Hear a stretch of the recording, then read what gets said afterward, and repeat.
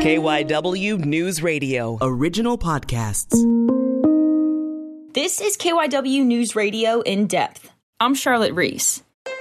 The coronavirus is everywhere. It's a global pandemic, and it's affecting countries all over the world. Since it started spreading, we've seen countries take a lot of different approaches to fight the virus. Some countries have been really aggressive with lockdowns and curfews, others not so much.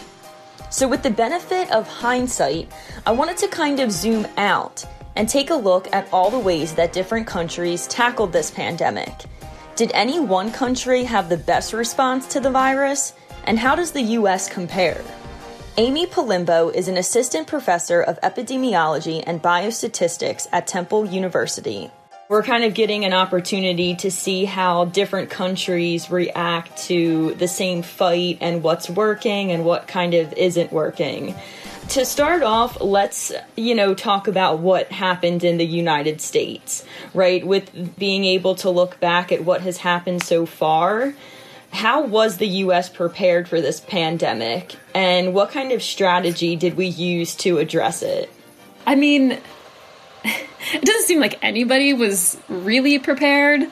I think the idea of a pandemic had been in the forefront of people's minds. And I mean, by people, I mean not just epidemiologists. It's kind of always in the back of our minds.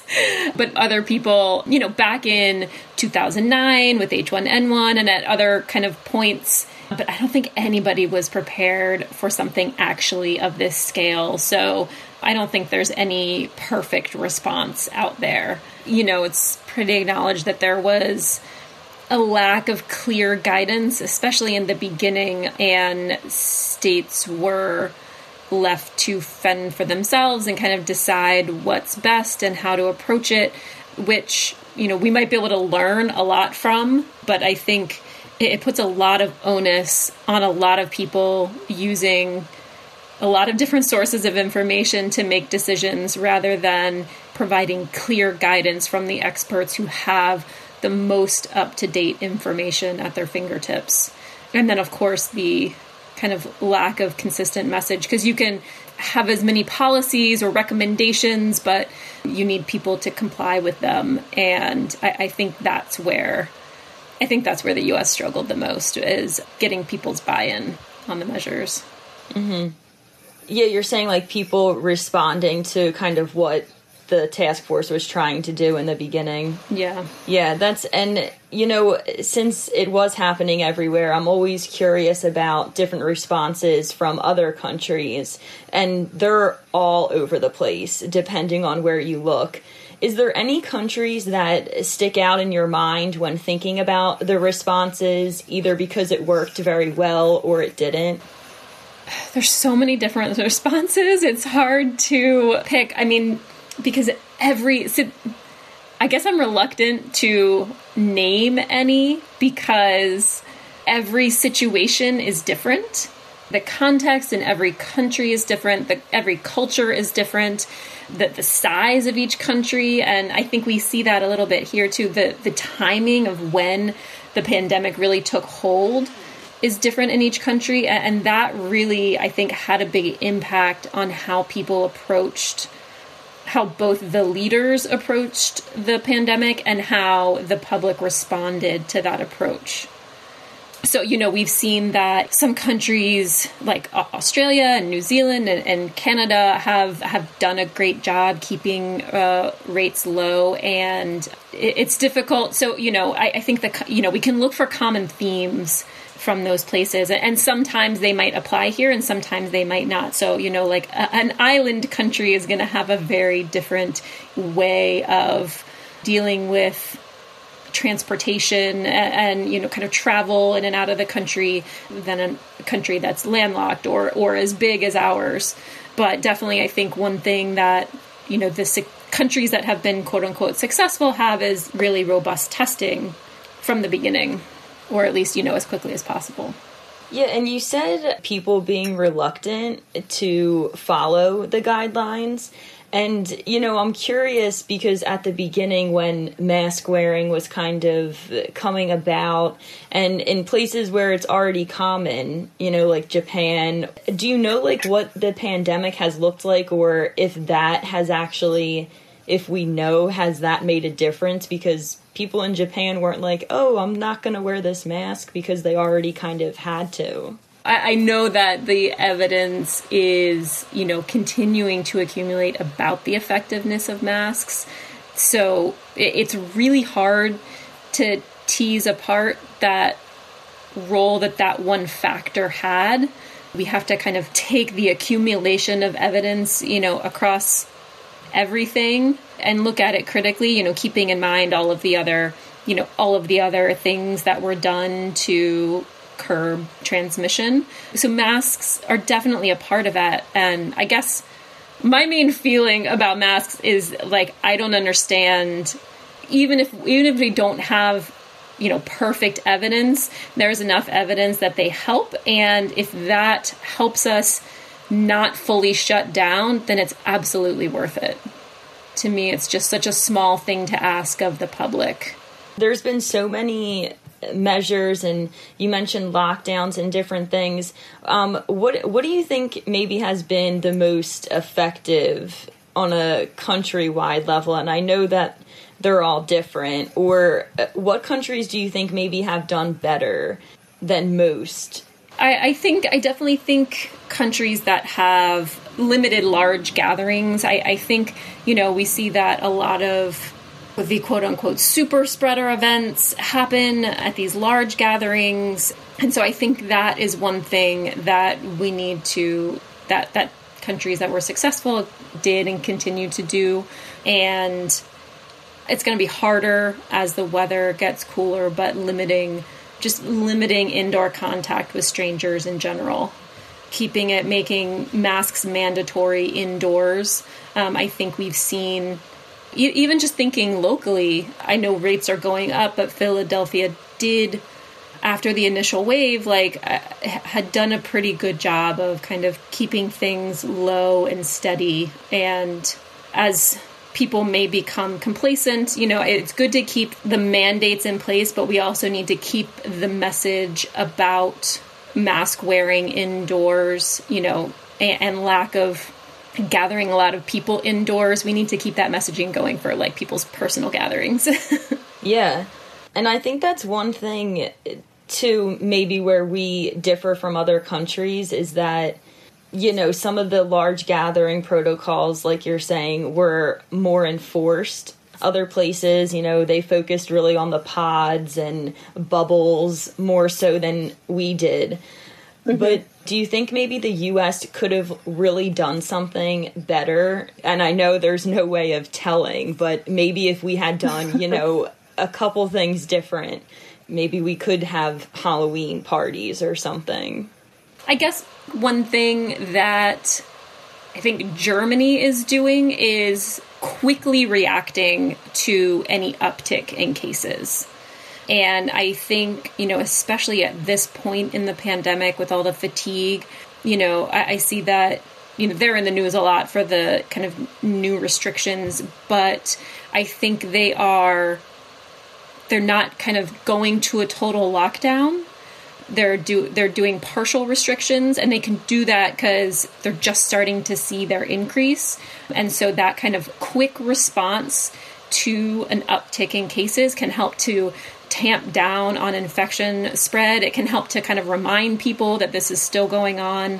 And, I think that's something that we didn't see here is that, jurisdictions would have theoretical guidelines for reopening and then seem to kind of largely ignore them and just kind of set a date to reopen and reopen regardless of what the trends were looking like. Right. And it is, it's coming kind of at another wave, how the coronavirus kind of came in, and we were seeing the different countries going into lockdowns or whatever restrictions they put in place. And it is starting to be like that again.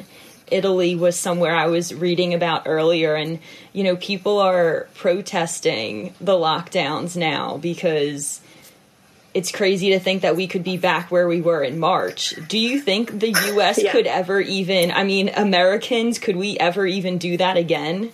I don't know. I mean, so this is why, like, what I think we should do is, you know, pull back on some of our reopening early, like now, before it gets so bad that all we're left with is, you know, the hammer approach where we have to totally lock down. I mean, nobody wants to go into total lockdown. That's not good for anybody. It's nobody's actual desired state. So my hope is that if we can kind of pull back a little bit on some additional restrictions, but not the way it was at the beginning, then maybe we can get it back under control with, you know, kind of as little pain as possible. But I said, you know, back in March, part of what makes the lockdown so hard, of course, there is, you know, the mental game that we play, but, you know, the need for people, I mean, the economic devastation that it calls is very real, and we should recognize that. And, you know, we have a lot of money in this country, and we could, you know, kind of offer support to people. So, you know, we have to do that if we're going to call for a lockdown. You know, restaurants are saying, you know, we're going to be in the same situation we were months ago, and I feel like something is slowly coming, and we don't know. I mean, everywhere in the U.S., again, can take different approaches. We have to recognize that if we don't do anything, then it's going to be devastating. And right now, deaths are not where they were. But keep in mind, we didn't have the testing that we had. You know, the testing that we have now, we didn't have that back in March. So, you know, likely we had a lot more cases back then than we knew about. But if we don't do anything now, eventually we will see those rise in deaths. And everybody wants to avoid that. We want to avoid hospitals getting overwhelmed. And so, you know, there's just like no good answer. But, you know, I'm hoping that, you know, partial lockdowns or, you know, the, you know, kind of public messages about being vigilant, about mask wearing, about social distancing, getting people to kind of get their mindset back there again, maybe can help kind of tamp down on the spread. I mean, there, you know, it's again, I kind of thinking about this from Philadelphia's standpoint, but, you know, in some locations, you know, they're already seeing like the huge spikes. They might have not have seen one in spring or summer, and now they're seeing one now. So for them, this is really kind of their first wave. And, you know, they might have to kind of start kind of getting into that mental space for the first time. Oh, that's a good point, too, how the waves are going to be different depending on where you are. Yeah. And we say, like, it's obvious that people don't want other people to die, I would hope, right? I think that's the majority of people. And I liked, like, you study social exposures and, like, why people do things and how and why we do things and how it influences our health. And it just, like, what do you think it says about people who are still taking the coronavirus seriously versus people who are gonna have that huge Thanksgiving party or, you know, are gonna do things and kind of test what health experts are saying because they want to be social? We're kind of simultaneously dealing with limited information and then like an onslaught of information, and people are going to usually kind of react to what is kind of closest to them. And, you know, especially if they've been living in a location, you know, that hasn't really seen the pandemic, or if they haven't been personally affected by it, at least by the illness. So if they've been more affected by a shutdown than by an illness, then that's going to influence, you know, kind of how they interpret every news headline that comes out.